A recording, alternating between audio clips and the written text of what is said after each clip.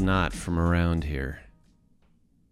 His quiet nature and whip-smart advice has a certain tone to its delivery.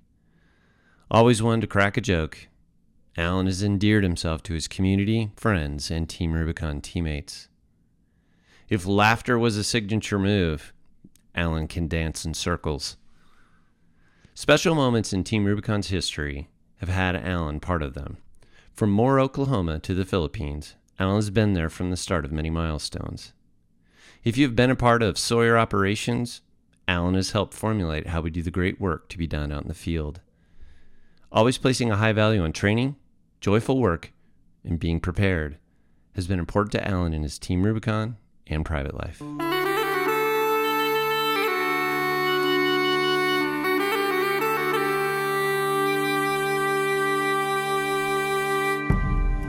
Alan Mangan. Hi, Mike. How are you? Good. How are you? Thanks so much for coming on the show, and look forward to hearing a few little nuggets of wisdom from you over the next little bit. Before we get started, I definitely want everybody to know who you are, where you're from, because there's a lot in that to unpack. So do that part. I'm going to give it a shot. I just want to say I love the smooth jazz at the start of your podcast. It kind of reminds me of the BBC World Series in 1984 on the radio. Yeah, thank you fantastic. For that. I feel like I'd be smoking a pipe inside in a little room somewhere. I love you. Thank you. That's a good start. I was born in a small town in East Cork called Youghal in Ireland, Southern Ireland. Beautiful little fishing town, touristy town. Absolutely love it. Go back as much as I can. 8 kids in the family. Mother and father were very hardworking and had a lot of stuff going on. My dad was the local milkman as well as lots of other stuff. He was very involved in all kinds of stuff. And he had like little, the pickup trucks. So he would be involved in construction and working in the woods. And my uncle they were all involved in the woods and stuff. So quite a large family, 4 boys and 4 girls inside in the house. So it was fun. I was number 7. Grew up there and loved it. Always thought that I would leave.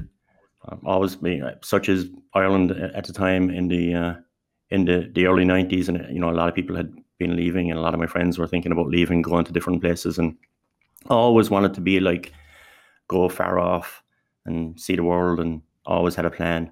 So I came up in a roundabout way. I ended up in Boston in around 94, I think, late 94, early 95.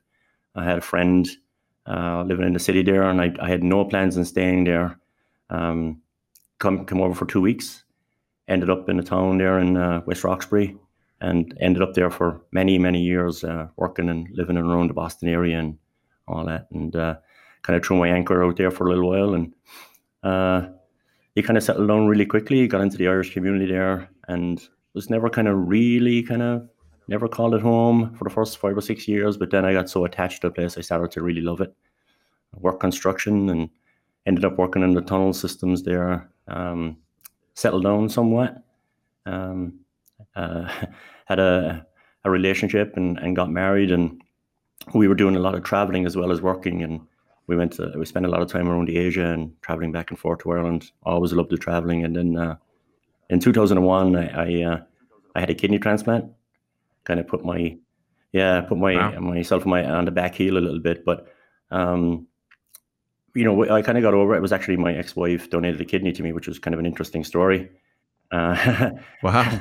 you know the story, Michael, well.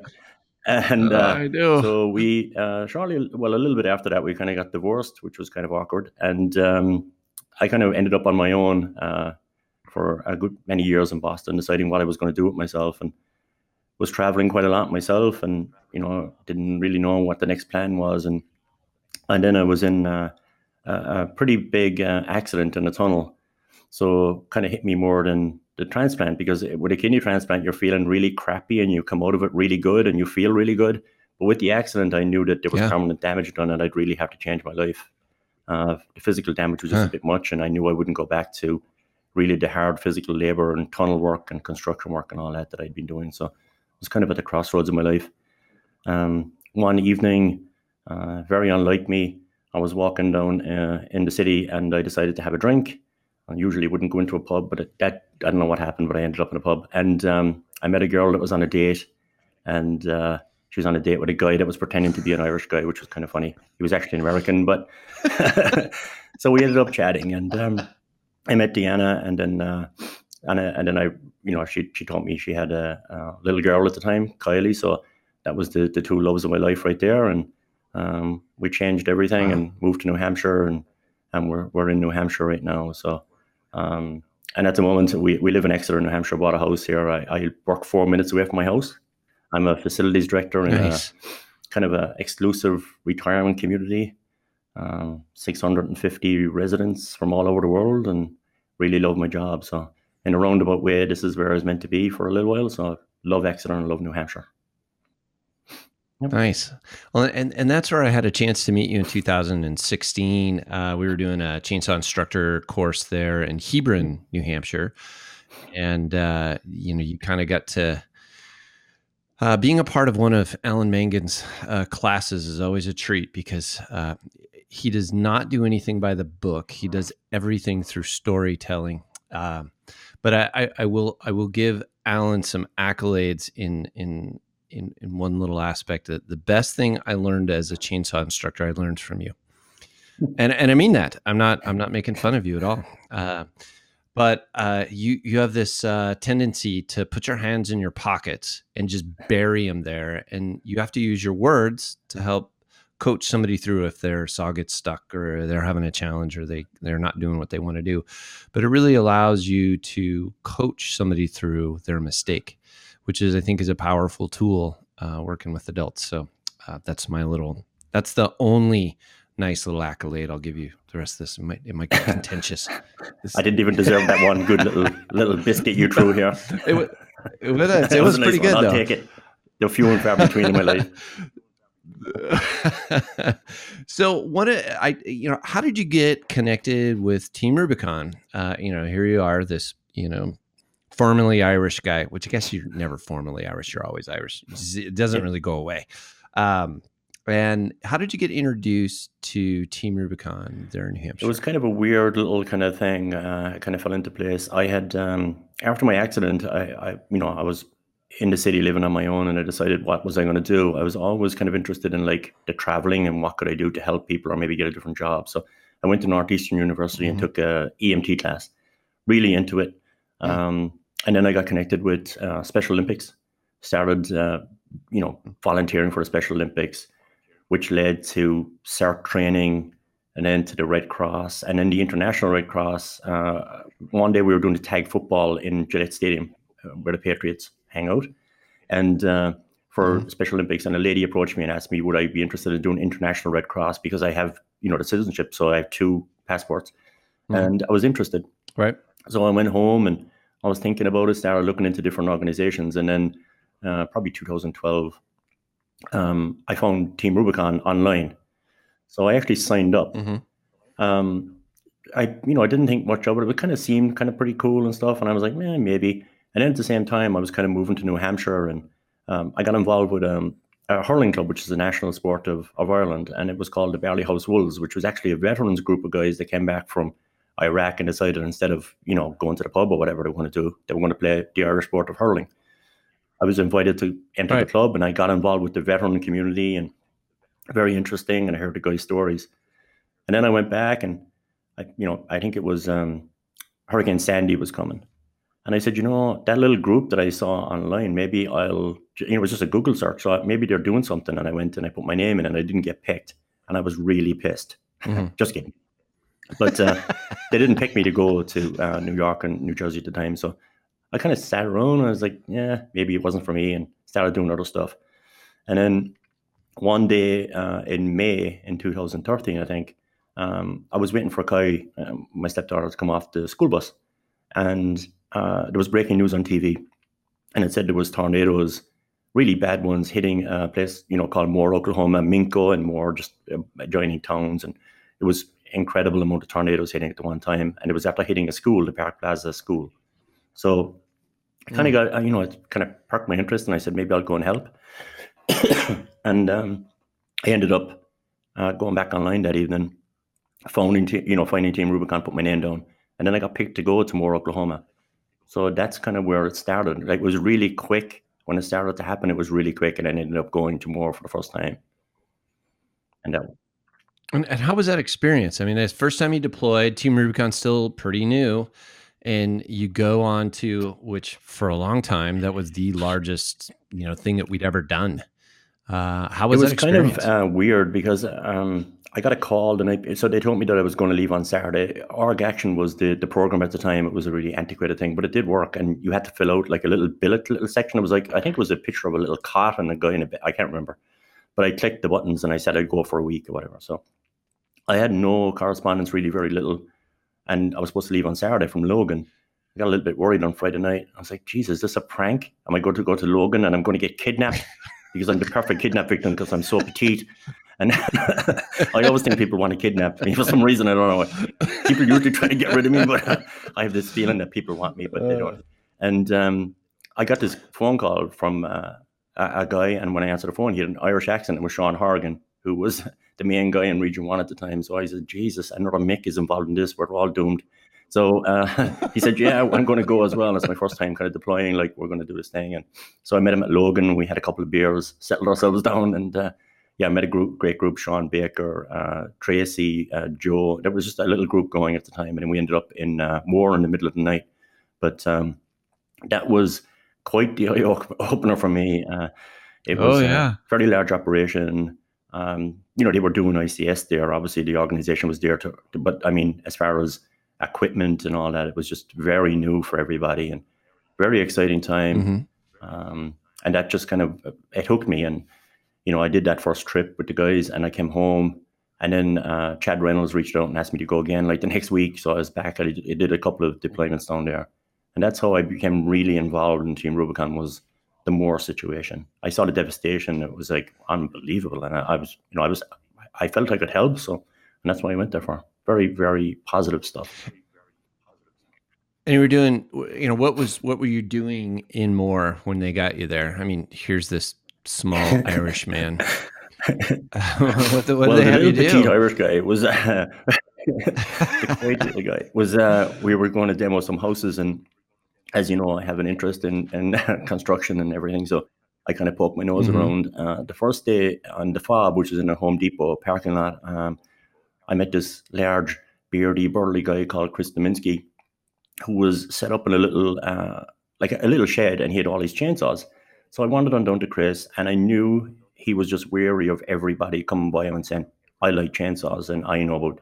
And he kind of looked at me like he was kind of worn down, and I was like, hey, I like chainsaws. He's like, oh yeah, okay.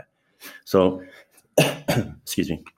We started chatting, and then he'd realized that I actually had run some chainsaws a little bit, and then the next day we had a chainsaw team going. It was kind of cool. So, and that's how I got involved in the whole chainsaw stuff.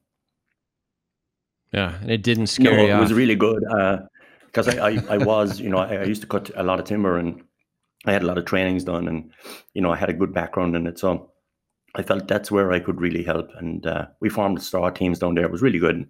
Had a great time, and that was the start of the chainsaw stuff. Nice. So from Moore, Oklahoma, in 2000, I guess it was 13, wasn't it? It kind of blossomed. You got busy and did some stuff with the chainsaw program, and kind of catch us up to, from then to what you've been doing today. Yeah. Today is I did like years down the road. I think with the chainsaw program, it kind of was, very new. We came out in Moore. We had a lot of discussions about training. The first training class we had was one Tuesday morning when they asked me to do a little training class down there. So we put a lot of work into the curriculum and stuff. Nate Jacobs went to my backyard and we worked on this chainsaw curriculum. Now it's developed into this major thing with some incredible people involved, including yourself, that have been involved for a long time. Jesse, Kurt, Dan, Junior, all these guys are so involved. And today, from the simple trainings that I've taken with TR and all the different, there's nothing like your resume that says that you're volunteering. Having your ICS stuff done. Yeah. I do a lot of hiring here, and I'm always looking for the person that has that volunteering. And so it's primarily how I got this. I really love my job. And the main reason is I had all the volunteering on my resume, which is extremely, and that's what I kind of take care of a lot of people. The ICS training I got from Team Rubicon, we use it here nearly every day at work. Yeah, we did a That's major awesome. generator change over here, $1 million job, and we actually ran it with the fire department and police and everyone else involved. It's an ICS system. I put the ICS system in place here at work, and that's how we made it work. My job, I owe a lot to Team Rubicon for getting this job, I have to say, and just my day-to-day operations. I take care of a lot of guys at one time. So, just from that experience with the incident command system that, Yep. that we train on and utilize when we're out in operation. Yeah, just from the, That's and I awesome. always took advantage of any trainings. I was in the laborers union for a long time, and any training they ever offered, a lot of people didn't take it. I was one to always jump on training. I would take anything I could on anything, because you never know when you're going to need it. Mm-hmm. And then that's, when we were working on the chainsaw program to start, Nate Jacobs came to my backyard, and Nate is an incredibly smart guy. And he said, we're going to write this curriculum and we're going to work on it. And we literally went through, we taught it, we kind of put it together like it was taking the chainsaw apart. I've done many chainsaw classes in Europe and stuff. And we did kind of, we morphed it into like a firearms training, like that 6 hour, which is actually right up the street from my house. When you go to a training there, they do it exactly like we put that chainsaw program together. It's the same deal, because I thought people would recognize it and be able to, the muscle memory of taking things apart and putting them back together was supposed to be based on that. And that's how the start of that came, and it just built up into this huge thing, which is it is today. It's incredible. It is. It's a great program. It's something that really resonated with me, and having a fire background both before and, after that, that experience. But the program is great. And I've talked to, Kevin Starling was on, and of course he was a big part of that and was out in that same class in 2016. But I do, what I love about the chainsaw program, what I love about a lot of the trainings that we do in the organization, is not only is it good information, like just good information that you can use outside of Team Rubicon as far as safety and just process procedure, but it's also a cultural thing. And I think that that's the value. And hearing you say how important ICS has been for you outside of Team Rubicon, as far as just the experience of it in the application, I think that the same thing goes with a lot of our other disciplines and a lot of the leadership stuff that we do. It's really making better gray shirts, but it's also making great humans, because you've got an informed group of folks that don't come at it from a bias. Of course, we still have the get shit done moniker that we do with a lot of things. And, from a chainsaw perspective, I know that I've tried to change that a little bit. Like when we're handling the chainsaw, we're just doing some things, and it culminates at the end of the day that we got shit done. But I do like that training component, how useful it is for us. It's a good reminder as to we can always use a little bit of extra training. Yeah, for career wise, I think that we all need to, if you're Team Rubicon, for me, when you get involved, some people, they get really involved. But you have to remember that you have your family, you have a mortgage, rent, whatever you need to do. You got to keep yourself grounded in reality. Because sometimes it is a different reality. You go away for a weekend or a week, and an international deployment is incredible. You get to leave, and you forget all your worries at home. We went to the Philippines at the end of 2012, and it's like a different world. You know what I mean? I have traveled quite a lot, but it's not vacation. You're actually working and stuff. So you always got to stay grounded in it. And just remember, like, that you can use this training in your real life to make, a career choice, or change careers totally, which people have done. Kevin is a perfect example of it. And that's all from training and just learning things. The other thing I got out of it was, as you know, Michael, I'm kind of opinionated. So just a little. In heavy construction, or working in the woods or whatever, if you have your opinion, you would just end up in an argument, and no one would ever change your mind, because that's the way it was. When you went to TR and we were putting together stuff and trainings, everyone had an opinion, and the best opinion kind of won, and we had to negotiate with people.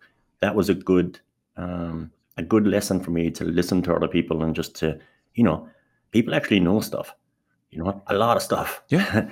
So it definitely taught me a lesson to be, I need to step back and listen, and work together with people, and we all need a little bit of that. I think it's a great theme, and it's something that's popped up a few times in some of the podcasts where, we're humans. We do have our opinions. We do have our positions. Some of it comes from, our background. Some of it comes from our traditions, our belief systems, things like that. But what I love about this organization is very early on, from signing up to actually going out and doing things, there is this bias for knowledge. And we want you to take this knowledge. We're going to give as much of it as you're willing to take and go apply it. It's very easy to sit in on an online class or over a weekend class and get some knowledge. But the real proof of your desire to get better and to do great things is to then take that knowledge and apply it. And, we have plenty of instructors that have proven that point time and time again, that the best instructors are some of the best listeners.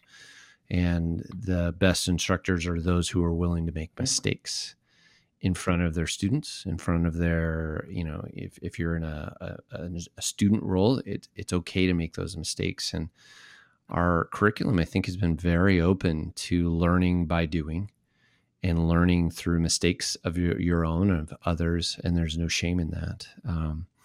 I think I've said it before on this podcast that we do not. There's no implicit permission that you don't get to evolve. You have to evolve. It's not about growing up. It's not about having a different position. Evolving as humans is very important in my mind, and I think we've proved that out in the SWORD. So tell me a little bit about the Philippines. What was that all about for you? What role did you take on when you went there? And what was the experience like? I mean, that was a big deal operation for us. That was our first real major international thing other than Haiti up to that point. Well, no, I think we went down to Chile or something before then, but that was a big deal operation. Just done South Sudan, I believe, as well. Cal and a couple of guys have been there. That's right. Yeah. Steve Hunt was actually up here in New Hampshire. And Steve wanted to go looking at some trees. So it was November. I was in his car. We were driving up northern New Hampshire, and he got a phone call Saturday afternoon saying, we've been watching the typhoon. And he's like, hey, I think we're going to go to the Philippines. So I text my wife and I said, go to the basement and gather some stuff. I think I'm going to the Philippines tonight. And she's like, oh well. So probably glad to be rid of me.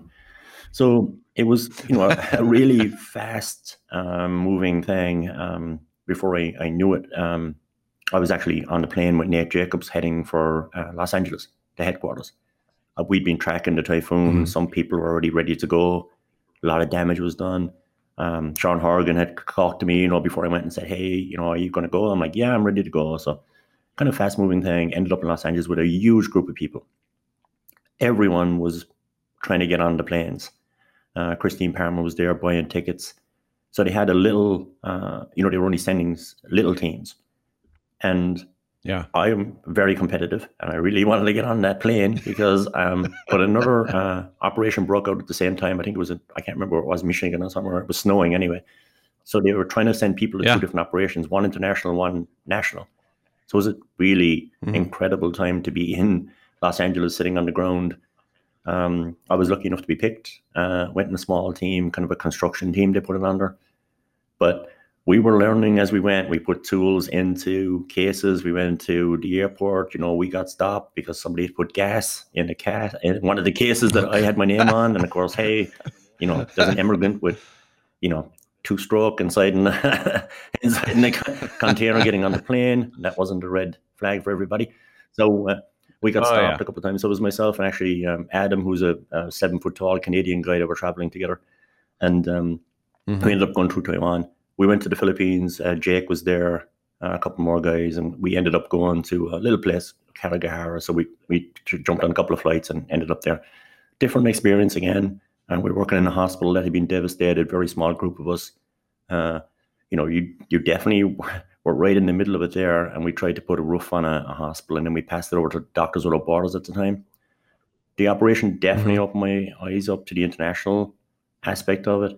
And exactly what we could bring to that different, it's a different ball game out there. Everyone was in the Philippines at the time. You definitely had to be, you had to stand up for yourself, trying to get your own things done. We didn't have much material at the time, but we made do, and it was very positive. We came back, I think Christmas, Thanksgiving, we got out of there. My team got out and more guys stayed. But an incredible time for TR to get onto the world stage. For me, I know they'd been to Haiti and South Sudan, a couple more little operations that they had after that. But that was the big one for a lot of people. And that changed, I think, the name went out there a little bit more, I think, in the end of 2012. Heading into Christmas that time was a big time for TR. Yeah, it's an eye-opener when you go international stuff. It totally is. We knew we could do it then because we had a good organization. There was people out there that were absolutely incredible. Incredible. Yeah. Well, and what I think it's a testament that even is playing out today during our COVID-19 response. I mean, on a dime, it's like, we're going to figure this out and we're going to go make a difference. And you may not know exactly what you're going to be doing, but it will present itself very clearly what you're there for. And I think that that's kind of been a thread. You can plan and try and prepare, but at the end of the day, you're going to go out there and make an impact, and it may not be the impact you thought it was at the very beginning. And that's what's great about talking to folks who've been around for that kind of time. I'm not saying you're old, but I may insinuate that you're old, but I'm not going to actually say it. But it is neat to hear kind of how everything starts, because everything has a start. We've heard the story of how the organization started in Haiti, and it's, Mark Hayward talked about it in his podcast a while back, but it's always neat to hear, like, yep, this thing happened and we went and we didn't know what we were doing, but we figured it out and we made an impact. And I think the thing that hit me when I was in Los Angeles was we were all trying to get on the plane. Everyone wanted to go. And it was like, you were kind of looking for votes to get on these flights. We had a get together the night before. I think I was sitting next to Jonah Thompson at the time. Jake was there, and William, I think, came out. And they made some, they just gave an impromptu speech, and we're just sitting around having some food or whatever. And I think it was Jake that said, I formed this organization, and now I realize that I have to step back because I'm not qualified to go into teams. So for him, that was the one thing that always stood out, that he said, and I, obviously you've heard him speak many, many times, and Jake is a great guy, but that was the one thing I appreciated. And I think now, in the position that I've, in the last couple of years with some little problems I have going on, you have to step back and leave other people, because I'm not able to go. I wouldn't be able to do my best. And he actually said that. No, he did go to the Philippines, and he was there because I was with him. But he had to step back, and he wasn't going in the first original teams because he just said he wasn't qualified to go. He couldn't bring anything to the table at that particular time. That's some emotional intelligence as well. That'd be a hard thing to do. I mean, when you start something, you don't necessarily want to hand it off, and big challenge. So you alluded to something, and I want to go there. I want to hear. So you have had some health challenges, and some of those have exhibited themselves. And I've known you long enough where I've seen you where you're chipper and, clicking your toes, your heels together out in the woods. But I've also seen you when you've been having a rough time, and, I care about you, and, you never want to see your friend going through something. But I think in that process, there is a silver lining.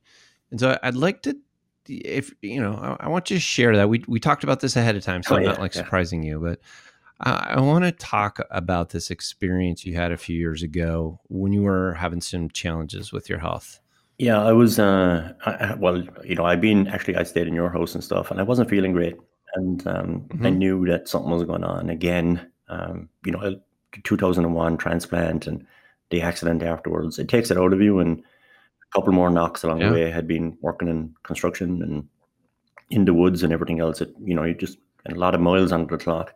So wasn't feeling bad, too good. And I knew something was going on again, and things were kind of getting weird. So went into my clinic every 3 months, and literally I went in for a visit. Brian Harlow, another friend of mine who I met through TR. Great guy. Yeah. Great guy. Yeah. So I went into the hospital, and Brian was with me, and they told me that my kidney was failing. My transplanted kidney was failing, and I needed another one. So just as simple as that. So I walked out, and I guess I was a little bit pale, and Brian said, "Are you okay?" So, what happened? And I said, "Geez, I think they just told me that I need a transplant again." After it was probably 17 years at this stage. It was 2 years ago. So 18 years. So he's like, get out of here. And he thought I was kidding. And Brian has a dry sense of humor and he's like kidding around, but I couldn't even like comprehend what they told me. So I go home and kind of worried about it. And I tell Dee, I was like, hey, I think, there's something going on. I'm getting sick and it's below the levels. So I kind of hang in there a while, get my blood work done again. I'm definitely in trouble. So Dana Braverman, a great friend of mine, her again. Yep. She was calling and asking me how I was doing, and I said, I feel kind of crappy, and I have to go through these tests. And Jen Lawrence is another great friend. So I guess that Dana, Brian, Jen, and my wife Dee, I needed a transplant, and the doctor said, Jen, give me the literature, and he's like, hey, this is the way you do it. You have to go and look for a living transplant if you can before you get really sick, because you're really good at getting the transplant. You've done really well with it, and it'll take, and everything will be good. But you just have to find somebody, because otherwise it's going to take 10 years. Yep. So like, oh Jesus. Yeah. So they got together and they put something on Facebook, and they shared it, and I've never seen it because it's kind of a big deal for me. I can't look at it. So they told me they were going to do it, and I said it's kind of embarrassing, and it's like everything else, because I didn't want to reach out to people, and I was like, didn't really want to talk about it. So I guess I was being an asshole too. So, but well, that's kind of implied. Yeah, I mean, it's my default. So they went and they put it on Facebook, and there's a little office in Boston Medical Center, which I go to, and it's the old city hospital. It's been around forever. They've done thousands of transplants there for decades. And there's a couple of there's 3 or 4 ladies that work in an office there, and they just deal with people that aren't interested in donating a kidney to somebody. So it's coming up. I think it was the 4th of July, and one of the ladies had taken a couple of days off. So Dana, Jen, and Brian and Dee had put it on Facebook the day before. And then people started calling me, which was the worst thing for me ever, to get calls about it, because I didn't want to talk to anyone about it. So Dee turned to me one day and she's like, hey, there's a lot of people writing on this Facebook page. I think it's going to get kind of crazy. I was like, how many? Like 4 or 5 people? She's like, no, there's like 20 people already saying they're going to get tested. So she was just telling me because I couldn't look. And then Dana was calling me and Jen was texting and Brian. So I was like, Jesus, it really gathered on steam. She said, it seems to be people that you don't even know, but they're all associated with Team Rubicon. So people that didn't even know me, they saw it online and they decided that they wanted to donate. So I said, people probably just being nice, So the very next day, this lady called me from Boston Medical Center. I know her now, and I just can't think of her name. She called me and said, hey, Alan, I just want to talk to you. I was on vacation, but I've had to come back in because we've never had anything like the response we just had. We don't know what you've done or what you're involved in, but could you please tell people to stop? Because we actually can only do so many people a day. And, we have like 35 people that they narrowed it down to that had offered to do blood work and to get tested immediately. I know you won't want them to, Mike. Yeah. But so I said, I'm sorry. I can't. She said, tell whatever you're doing on social media, just tell people, just no more. We're overwhelmed. Thank you so much, but you need to stop. So they narrowed it down, and they went from 34 people down to like 10, and then they went down to the top 3, and then they took the person that would be a perfect match when I was going to get this kidney. And it's actually a person who did one of these podcasts, but I found out later. But and that person was a perfect match, and then we were going to go ahead with it, and he actually knew the date, and I didn't. And then somehow my kidney decided that it was feeling better, and it started to work again. So it's back up and running, and it's going well, and I'm holding steady. So it's been 2 years now, but Eli has told me that he's going to hang in there for me. That's Eli Rivera, who we interviewed just a little bit back, not too many episodes back, who's not too far from you, keen, and probably one of the nicest humans you'll ever want to meet.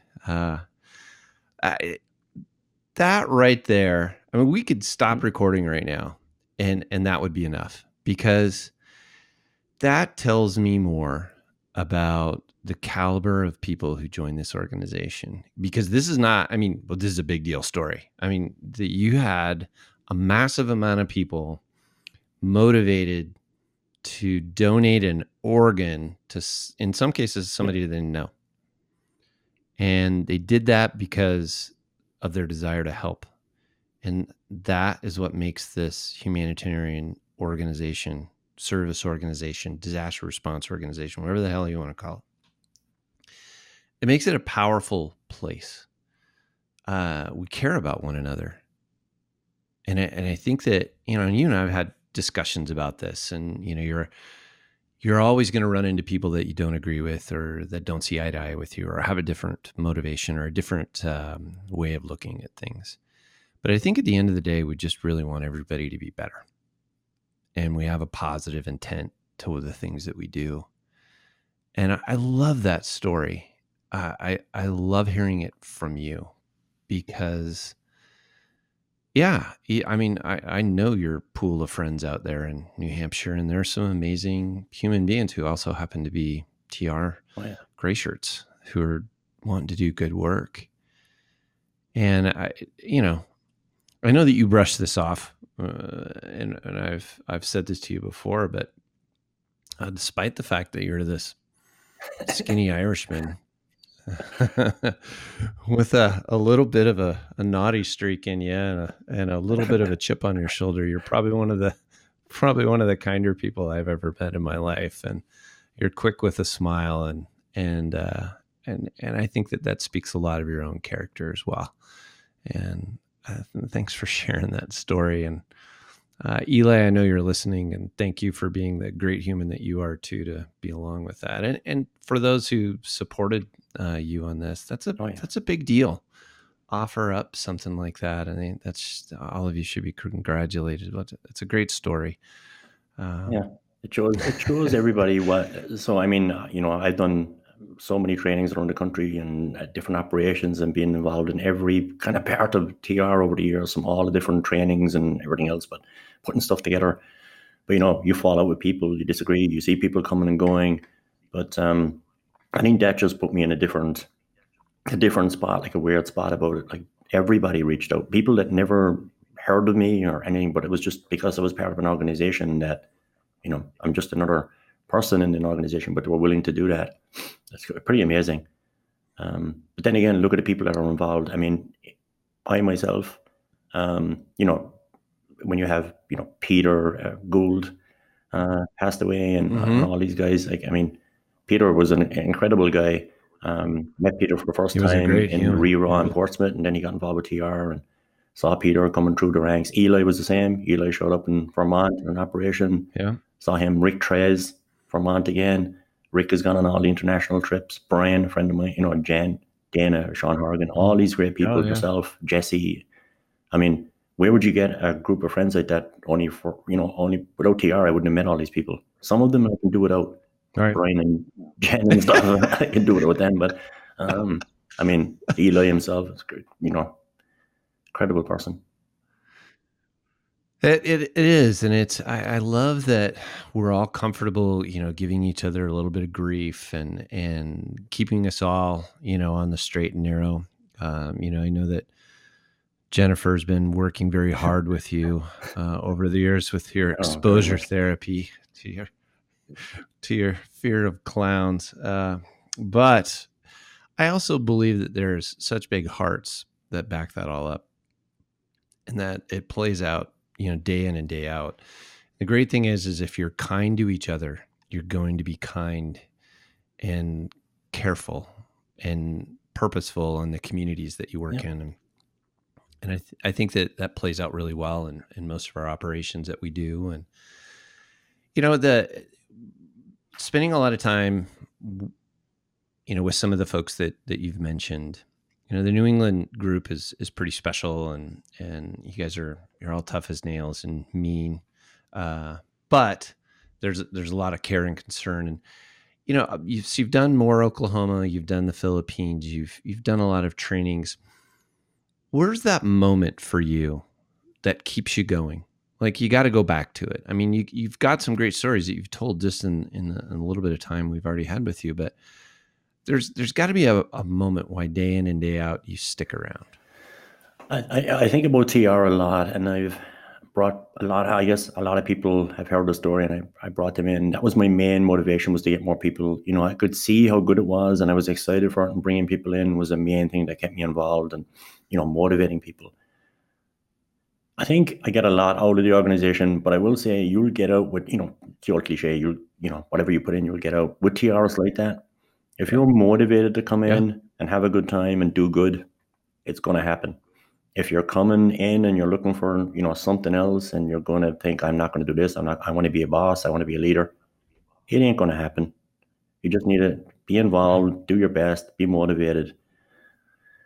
I think, the trainings are something that I always go back on because we've done so many of them. I love the operations. I love seeing that. But when an operation is a different deal for me because I'm so caught up in the operation that I forget. I even forget about the people I'm helping sometimes, to be absolutely brutally honest. I worry about the crews, the team, because that's kind of my job usually. And I kind of forget about the work orders and what we're doing. And, but the training is the thing where I can really kind of take care of a small group of people, make sure everything's running right, and make sure that what I'm doing, they're having fun. And they're going to come back to the next one to try and get them into the whole TR notion of everything. So I think, that's what always keeps me going. That's what brings me back. And just a sense of belonging to the big group and all the guys that I like hanging around with, and the girls and stuff. We always have a good time.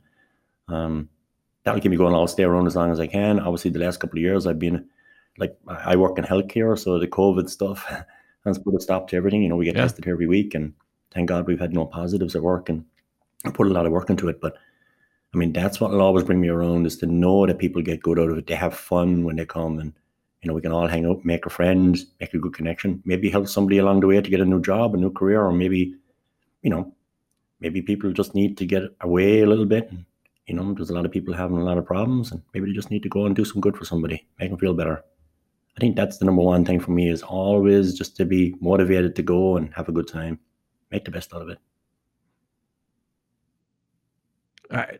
I could not find a better spot to wrap this up, because that sentiment is that humanitarian principle, that we're always seeking to try and bring back into our understanding and into our dialogue, and because you are going to get exactly out of it what you put into it. And I think you're a great example of that. And I appreciate your time. Alan, thanks so much. It's always good. I'm glad you're on the mend. Keep that kidney going. Your backup's, faithful and true, but I'd like to see you keep going for a while, not having to go through that again. Oh, yeah, we should be good. Stuff. And Jesse and all that want to get me back on the road again. He has some kind of RV. He wants me to sleep in with him again. That's kind of weird. Oh, I know all that stuff. It's like bad camping. It's not glamping, with Jesse and Junior. I can tell you that. It's nothing glamorous. No, it is not. Alan, it's always a pleasure to talk to you. Thank you for coming on Step Into the Gray. I appreciate it.